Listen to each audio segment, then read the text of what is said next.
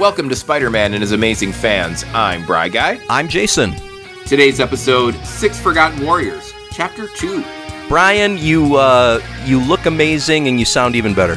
Oh, well, thank you. What a great intro. It's all downhill from here now with that opening statement. Same for you, feeling a little under the weather, you're telling me? Yeah. Seasonal cold going on over there? Yeah, I guess so. We got something happening, man. It's Yeah. You know, you send your kids to preschool, and you don't know what the hell they're going to come home with. You know, the things in the backpack, and then the things on the backpack, basically. Right, yeah. Right.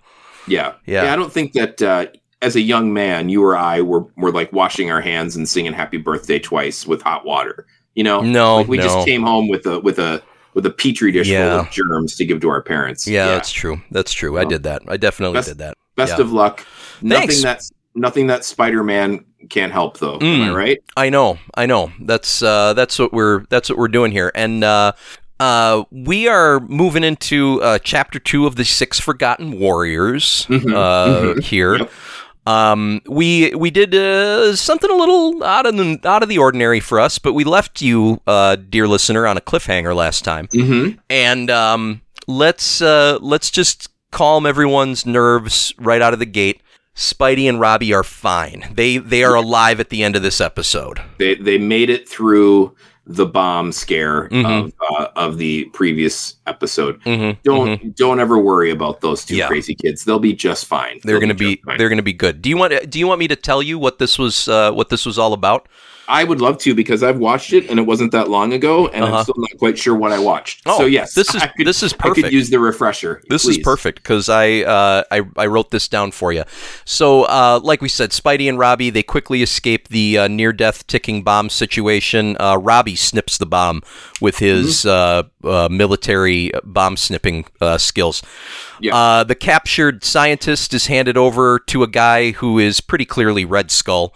And then the next day, Robbie gets a tip on where to go next from an old Russian friend. We find out Robbie worked for a wire service in Moscow back in the day. So Pete and Robbie are chased out of that police station by the chief, who is not very fond of Western journalists. He do not want to Americans.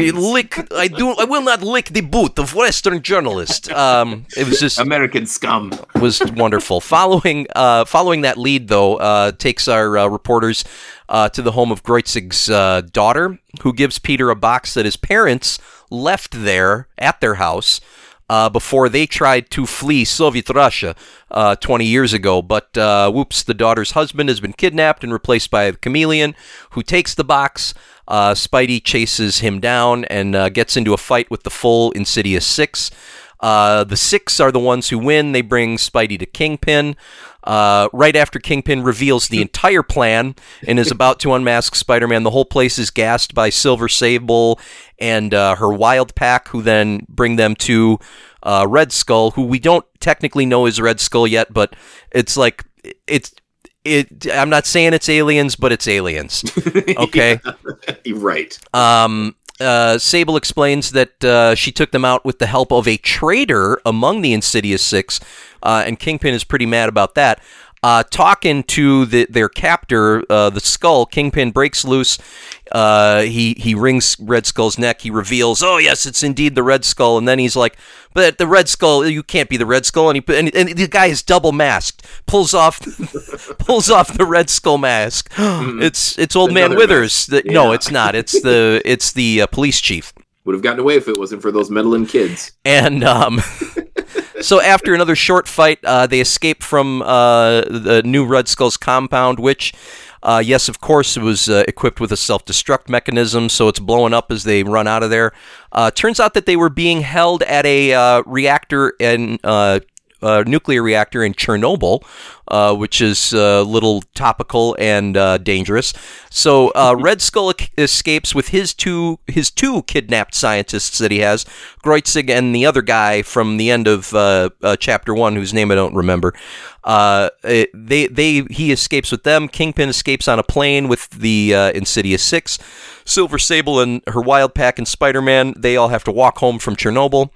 And then on the plane ride back to New York, Robbie tells Peter he's going to introduce him to his old college professor who knows all about the 6 Forgotten Warriors.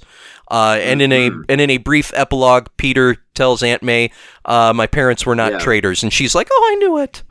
With all of my heart, I'm so happy, I think is what she says. Yes. Yeah, that's right there. Those are all the things that happen. Thank you for your diligent notes as always, Jason. Yeah.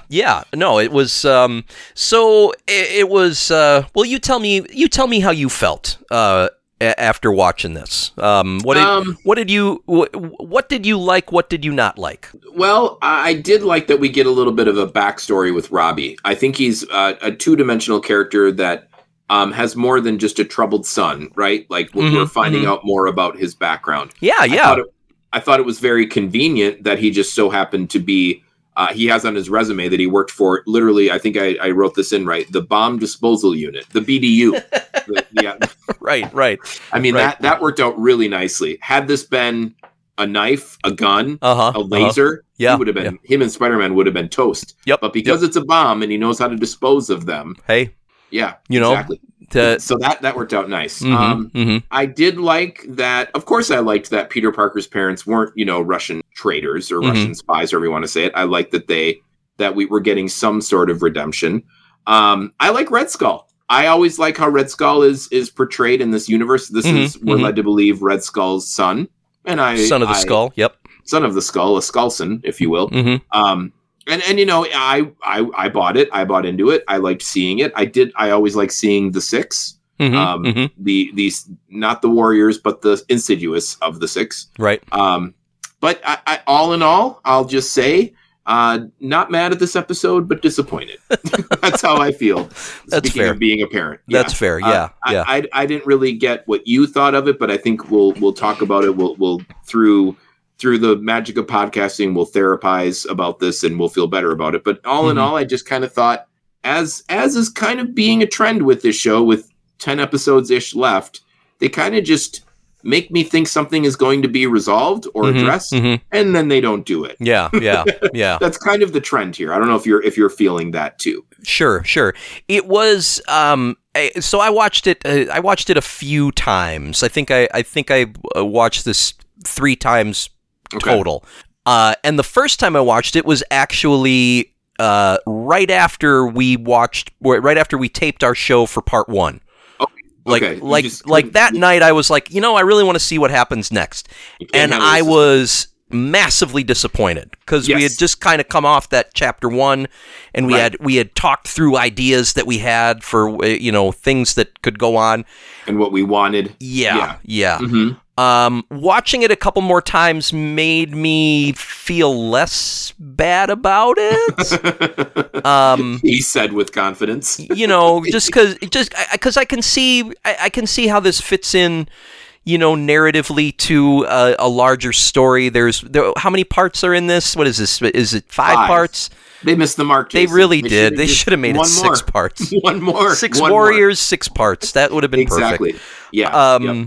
But it's a 5-parter, and they sprinkled some more breadcrumbs, and they did a couple of things. I thought that they kind of said that they would. We did find out that we confirmed that the Richard and Mary Parker were not traitors or Russian spies. Although we kind of had an inclination of that based on what Nick Fury said in the chapter 1 to what's his name to Keen Marlowe, that Richard and Mary can't have their names cleared. Right. For we don't know what that's all about. But yeah, exactly. But we did get confirmation that they were definitely not spies. And we did get another sort of fight with the Insidious 6. I don't know. There were a couple of things, and there were like maybe some more secrets dabbled in that they can keep moving toward resolution on. The biggest thing that annoyed me about this episode is that Pete and Robbie were back on that plane to New York at the end, because they made it such a huge deal in chapter 1 that they were going to Russia. I thought, maybe the rest of this Forgotten Warriors is going to be in Russia. Yeah, and it could have been. It should have been, if I'm being honest. It felt so rushed, pardon the pun, they rushed out of Russia. Yeah. Is that how you felt too? Yeah, I did. And I mean, maybe they'll clean it up for us. We do know that based on this episode, that this doomsday weapon that Kreutzig built at the behest of the OG Red Skull is in New York. Senior. Yes. So that was found out. And obviously they're going to need to find that device at some point, which I'm pretty sure is in May Parker's basement. But has to be. It would only make sense. Or it's in the box. Oh, might be in the box. What's in the box? What's in the box? Yeah. So I don't know. There, like I said, there were some incremental moves, but yeah, it didn't. That I think to me, what I'm noticing, and I agree with you that it's like they kind of have consistently fallen short of expectation, particularly with these multi-part episodes, and it's just that it's like they take it in directions that don't that it doesn't seem to be obviously leading to as the story builds, Right. Yeah. I know I'm going to keep saying this till I'm blue and red in the face, Jason, the Spider-Man colors, but we're not going to find out what happened to Mary Jane, are we? Should I just let go of that ghost? Should I just move on? I think you should just. I think you should just forget it. And if something does happen, Brian, that changes that, just be happy that something happened. But do not expect any movement on that in the next 4 episodes. Three episodes. 3 episodes for sure. Right? 3, 4, 5. Yeah. Parts 3, 4, 5 of the 6 Forgotten Warriors. Do not expect Mary Jane to come around. And I thought maybe I was, giving them too much credit, because I thought if they're going to bite off enough that they can chew here with the Peter Parker's lineage, Peter Parker's parents, I hope that they don't treat it the way they treated other things, like what I just mentioned when it comes to The Haunting of Mary Jane Watson. It's a big thing in the Spider-Man mythos, so much so that I don't even know it all in the comics. So it's like, if they want to take this on, they got to do better, as the kids say. You know what I mean? Right. I'm not holding my breath that they will. I know we'll still have 3 more parts in this series, or in this arc, but historically, Jason, they're going to break our hearts, right? Yeah. You're probably right. Let me tell you things that worked for me well in this episode. One of them, I think we agree, we loved the setting in Russia for this. For sure. I really, and maybe it's like the hindsight of this, this takes place shortly after the Soviet Union collapsed. This is a few years 90s. Later. Yeah. Sure. And now that we've had, nearly 30 years since this show was on TV. Yeah. We know how things have gone in Russia for the last few decades. And so just something about those 2 Russian cops, the one that Robbie's friend, and then the chief of police, like they were a perfect microcosm of these kind of like 2 ends of the Russian of the post-Soviet Russian bureaucracy to me. There was like this one guy who was like, I'm supposed to play by the rules, but whatever. You are a good American friend to me. I've shared the information with you. I kiss your face. Right. And the other one is like, Western pig dog, I kill you. Right. Right. Avin Drago's manager or something. Right. But it was, and I'm obviously, making fun for comedic effect here, but like on screen, it really worked. Like I bought the performance of both those characters, hook, line, and I would have, if this had stayed in Russia longer, I would have loved to have seen that friend of Robbie's again. If he could help them out in a different way or something like that, that would have been fun for me. Some Russian secrets or something. Get him into the Kremlin or so that I liked that, and kind of not exactly at the same time, but near then, right? Because they go to the apartment, they talk to Kreutzig's daughter and get the box. Yes. But then there's the fight. There's the fight at like the maintenance yard with the Insidious Six, and I just liked that. I liked that outdoor venue for Spidey to fight with them, and kind of each of them takes a shot at Spider-Man, and it's not a long fight, but it was like everybody got a moment to put their things on display there and stuff, and and they won, like you said. Yeah. That's also a rare thing, and I like to see that. I mean, we knew Spidey wouldn't lose the war, but it was kind of interesting to see him lose the battle. Yeah. Yeah. They're always interesting. Those insidiously 6 people. And then the other thing that really that I really liked that worked for me here was when Kingpin is going over his plan, which is like the most cliched cartoon plan that there is, right? It's like Spider-Man even says that to him, like, you sound like a Saturday morning cartoon villain.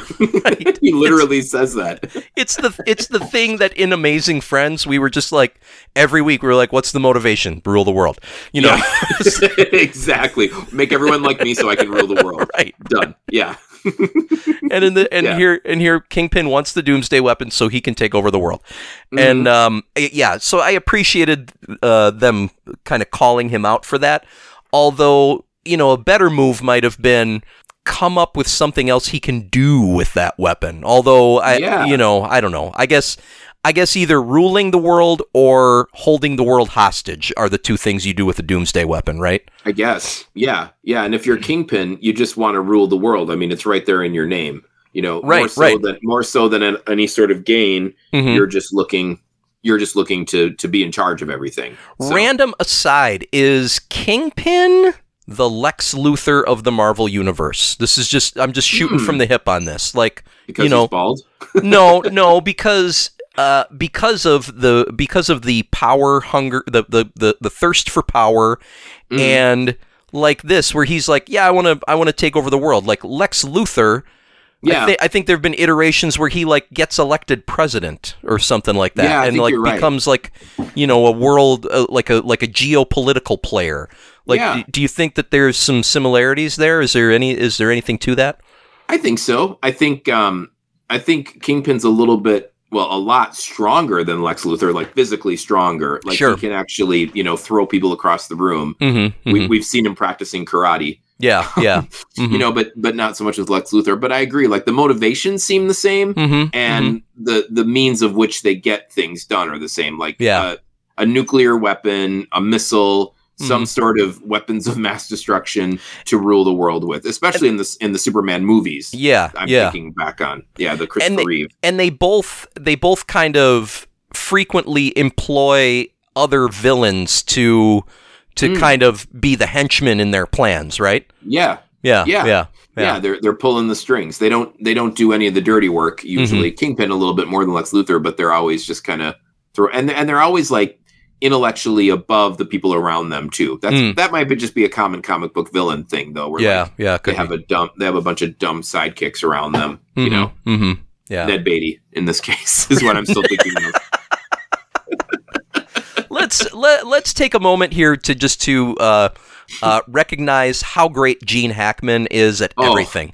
Agreed. Yeah. Even in really kind of like mediocre movies like Enemy of the State with Will Smith. Yeah. He's phenomenal in that. Yeah. And Young Frankenstein. I was gonna make espresso. I mean, I think I've pretty much exhausted his entire filmography by talking about those two movies. Well, you've hit the high points. Anyway. Yeah. You're right. He's very, very good. I enjoy him. Things that did not work for me in this episode. Yes. And we'll maybe use this to help transition into. Well, you know what? I'm gonna come at this in a different order, and then we'll use it to transition into other topics here. But first of all, was Silver Sable flirting with Spider-Man during the jailbreak? I couldn't tell, and you put it in your notes, so I was listening for it. Yeah. But if she was, it was very lazily written because it was literally just talking. Yeah. that's the seduction technique. It was like, I think at the end she says something like, "There's more to me than the eye," or something like that. Right. Yeah. So it was kind of a Shatner seduction. I feel, but I also feel like when she had Spider-Man in shackles, and he was like, "Why are you helping these guys?" She's like, I don't know, it was something like, "You don't know me that well," or I don't know. It was something. Yeah. It was There's a lot about me you don't know. Right. And it was like weird flex. Okay. Yeah. I am more than I. Yeah. And you're right. Maybe it was just the performance that was Shatnerian performance. Right. Adam West William Shatner. Right. The Lotharios they are, that they just seduce everyone that comes in their path.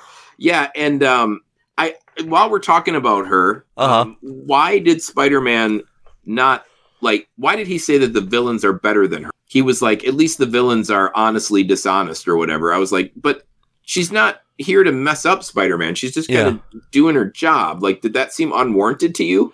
Maybe I'm just confused by her character. I think what his point there is that you don't know, because you don't know what she's after, because you don't know who is paying her at any given moment, Right. So he's saying, like, at least with the bad guys, I always know what they're, I always know who they are and what they want.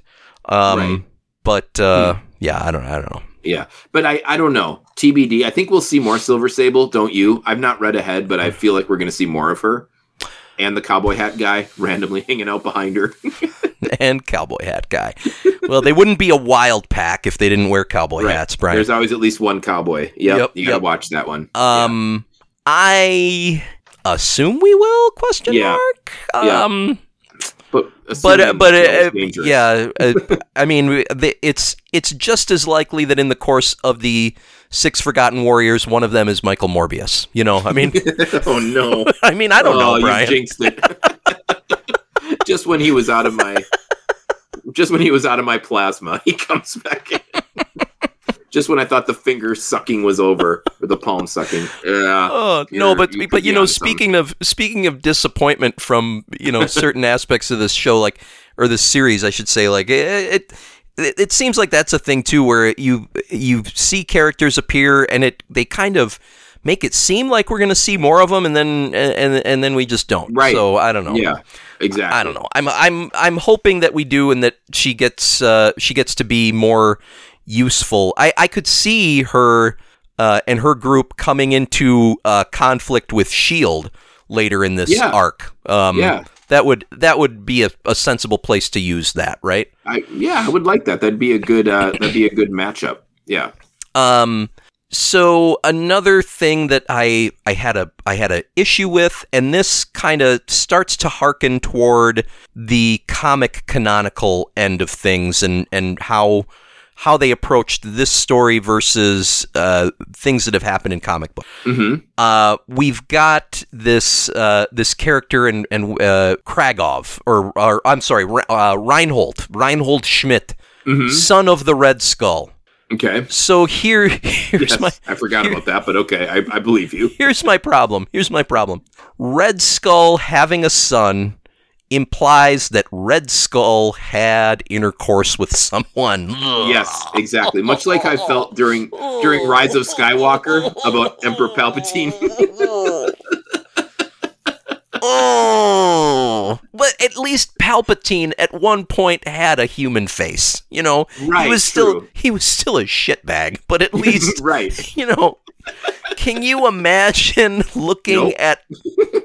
So in the comic books, when there's future Red Skulls, they are basically stealing the mantle of the Red Skull for for the same reason that Wesley is the Dread Pirate Roberts, because no one is going to surrender to the Red Reinhold, Exactly. Like it's just you're right. It just rolls off the tongue better, right? Yeah.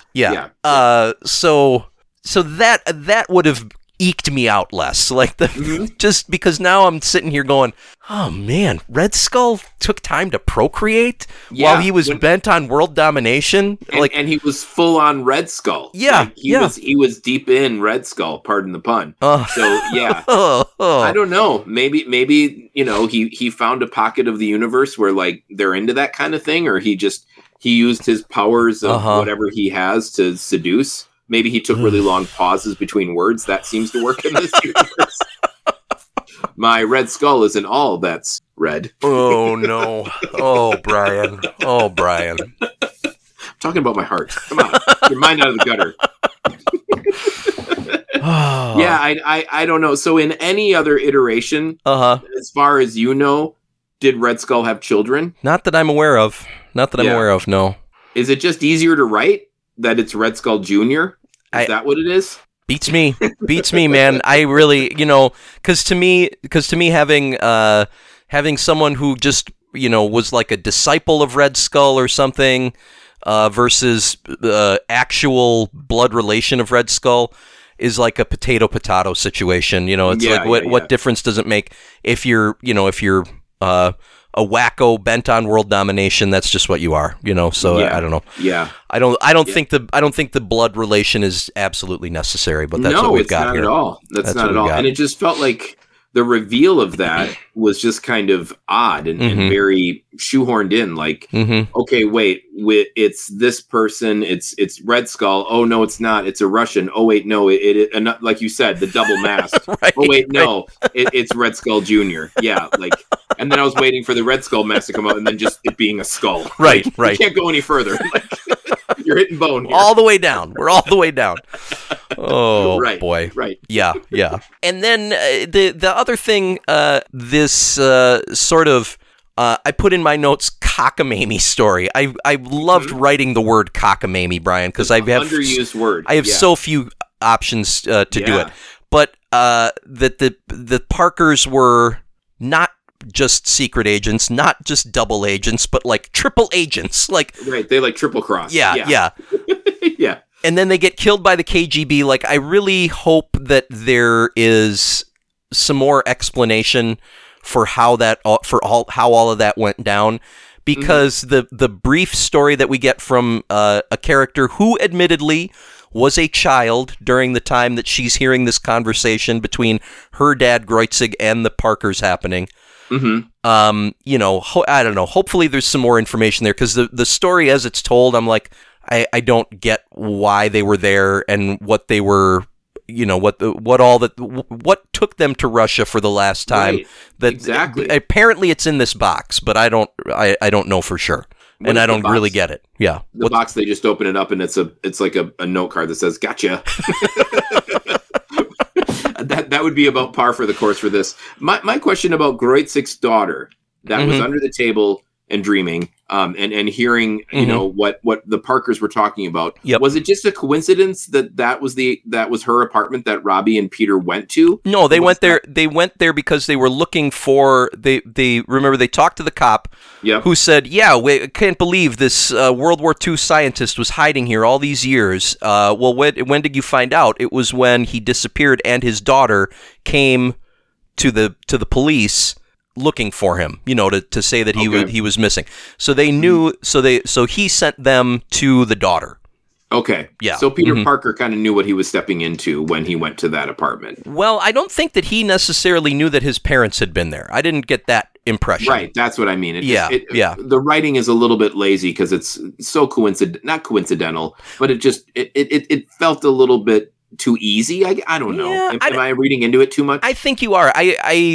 I feel like it made sense for his parents to be connected to this guy who disappeared, because that was why Peter wanted to go to Russia to begin with. Right.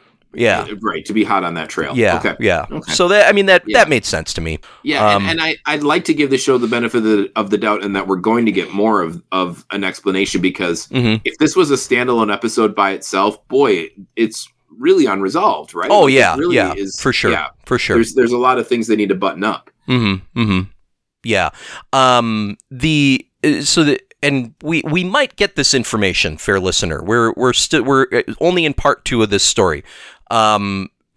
I'm assuming we're going to hear more about some of the holes in this story about his parents, and it kind of led us down a little bit of a rabbit hole just to dig in again to the canonical story of Richard and Mary Parker, which apparently not really much mentioned or explained until Spider-Man Annual number 5, which was in 1968, and we find out that his parents were murdered by Albert Malik, who was the second Red Skull, not son of Red Skull. Not Red Skull Jr. Not Red Skull Jr., but another Red Skull. Okay, so that's kind of ish in the same ballpark. Yeah. Right. And then they resurface again in the early 90s, and it looks like Chameleon basically creates a couple of life model decoys, LMDs, or really advanced robots that look like Richard and Mary Parker. And I'm not sure exactly how long they're around and kind of in Peter's life at that time. But that was just to mess with Peter Parker. He makes these things. Yes. Wow, that's and it actually looks like that kind of that sort of arc in the comic books was around the time that this series was out. So this was kind of fresh meat on the Spidey bone. At the time. So it kind of makes me hopeful that we'll maybe get a lot more of these details and see more of what's going on. Also makes me think that one of my questions, my still need to knows about this episode, might turn out just the way I think, because we have Silver Sable tell Kingpin, one of your guys ratted you out to us. He's actually working for us. I think it's Chameleon. Does that make sense to you? That who is a Chameleon? That the double cross. The traitor in the Insidious Six is Chameleon. It does make sense, but I'm curious as to why you think him. My initial reason was just that I believe he is the one who mentions Peter Parker's parents in an earlier episode. Like I can't even remember what episode that was, but I think it was seasons ago. I think it was Chameleon who brings it up, like kind of offhandedly as he's escaping from Spider-Man at some point. I feel like it was maybe a S.H.I.E.L.D. episode. Yeah, Nick Fury, and for sure. Yeah. But that so was he knows something more than the other 5 know. Right? Yeah. And now that I know that in the comic canon, Chameleon tries to create these robot doubles and sort of, mess up Peter Parker's life with these things, albeit I think at the behest of an Osborn. It just, I don't know, it would make sense to me if they kind of keyed in on that and had Chameleon have some part in the disappearance.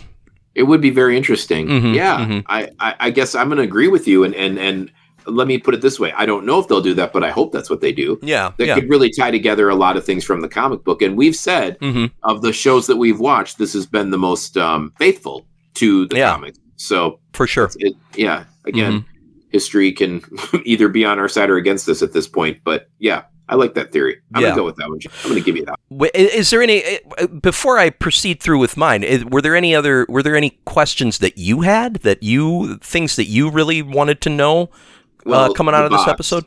The box. What is in the box? Yeah. What's in the box? What's in the box? It's like 7 all over again. Yep. That was my biggest thing. Because we see like, the box is opened for us in the flashback. Right. And it seems like there's something and some documents. Exactly. And we don't know a piece of cloth or something. It looked like, or something folded. Yeah. But we don't know exactly what's in there. Yeah. Or so that's. Do you think it could be like some sort of control mechanism for this doomsday device? I think that's possible, but I think that's somewhere else in New York. You think that? I think, yeah, okay. I do. Okay. Because they made a big deal of showing that it was in New York. I mean, I remember that shot. Yeah. Yeah. You know, with the Twin Towers and everything. Mm-hmm. I honestly think it's too easy. I know, but you know, par for the course here. I think it's a letter to Peter from the parents, Interesting. explaining everything. Okay. Okay. And something that Peter has to do as an adult as Spider-Man, that to right what was once a wrong. That would be really, really disappointing to me. That would. Well, then it's probably a really good prediction, Jason. So in other words, I nailed it. That would really, really make me upset.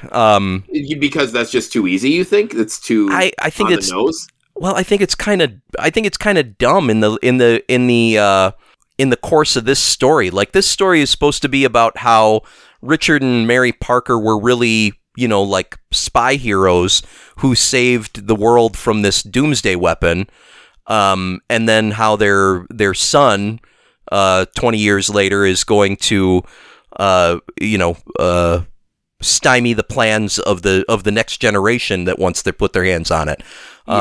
You know, so that's I want it to be about that. Where do you think Peter Parker separated from his parent? What age do you? So they said that. What was the girl's name? I wish I had her name in front of me, but the Wolfgang's daughter. Yeah, it doesn't matter. But they said that she was a couple years older than Peter, and she looked like maybe 6 or 7. So I'm gonna say like 4 or 5 years old, maybe.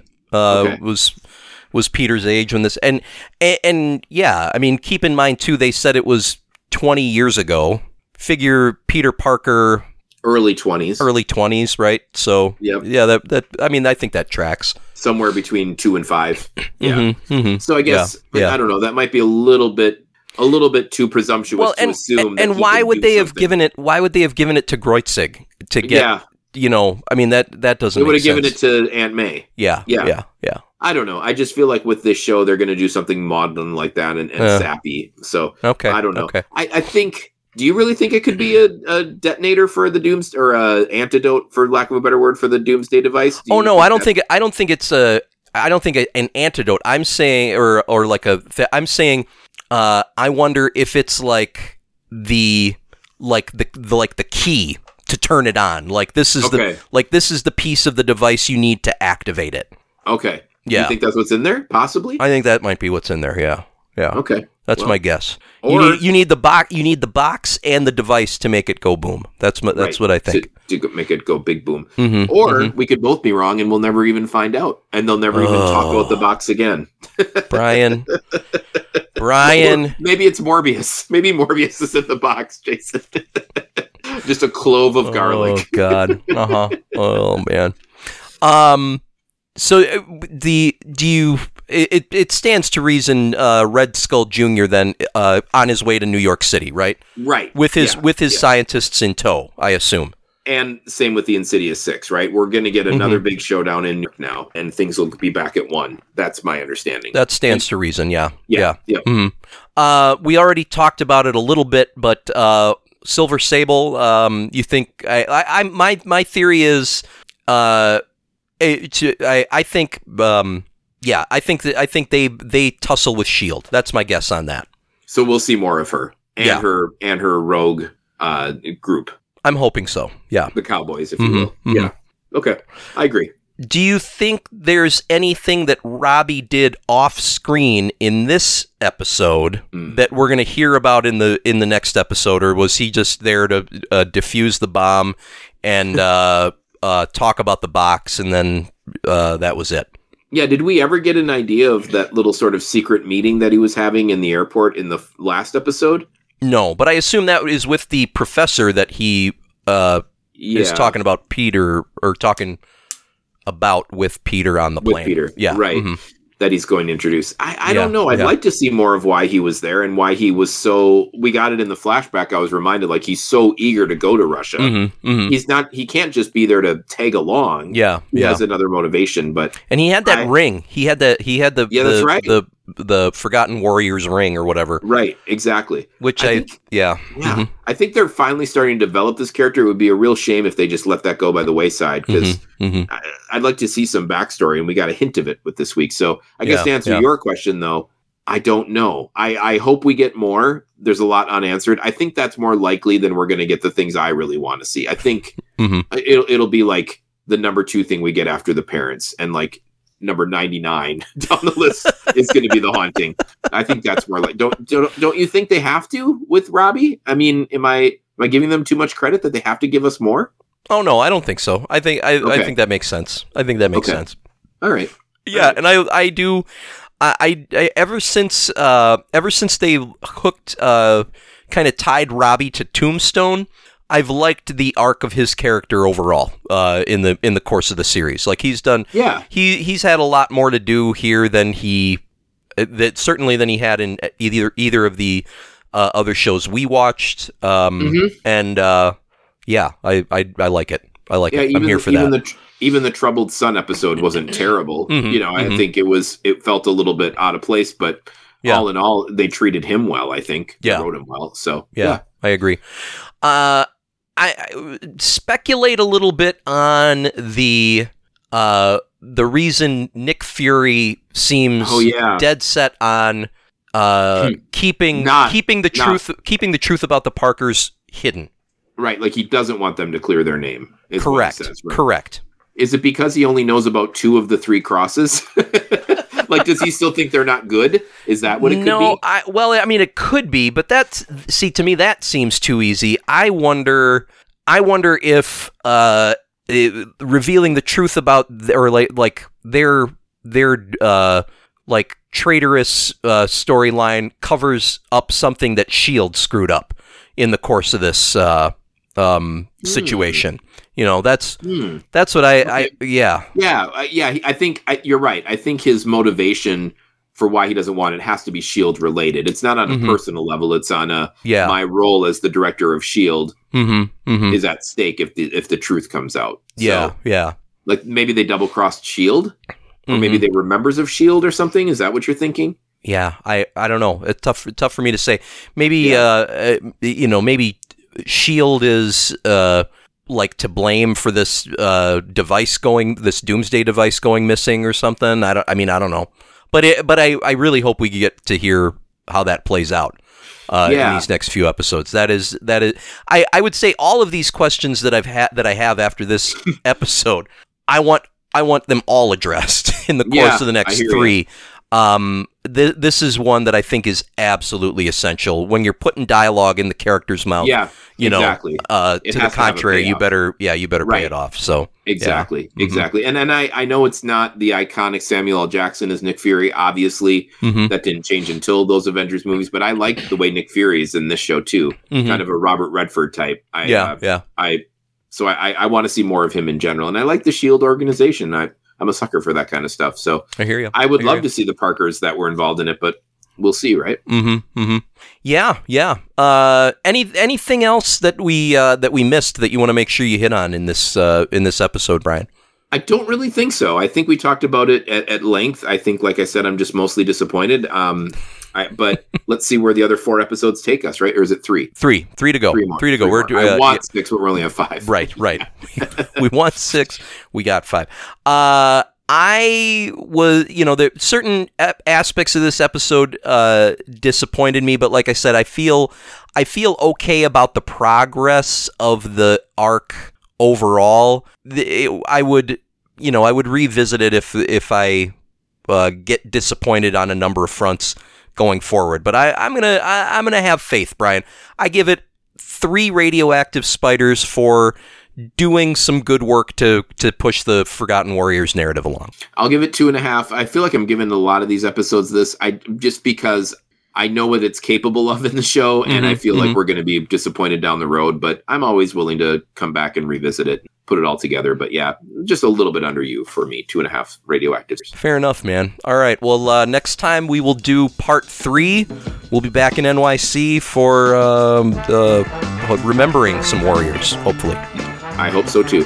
Looking forward to it. Thanks for listening to Spider-Man and His Amazing Fans. Please rate, review, and subscribe on Apple Podcasts, Spotify, or your favorite app. Follow us on Instagram at Spidey's Amazing Fans. And reach us by email, spideyfanspodcast@gmail.com. Our cover art was created by Rob Momarts. Follow him on Instagram to see his latest work. We know you've got a lot of choices in animated Spider-Man podcasts, so thanks for spending this time with us. Most importantly, if you enjoyed it, share with a friend.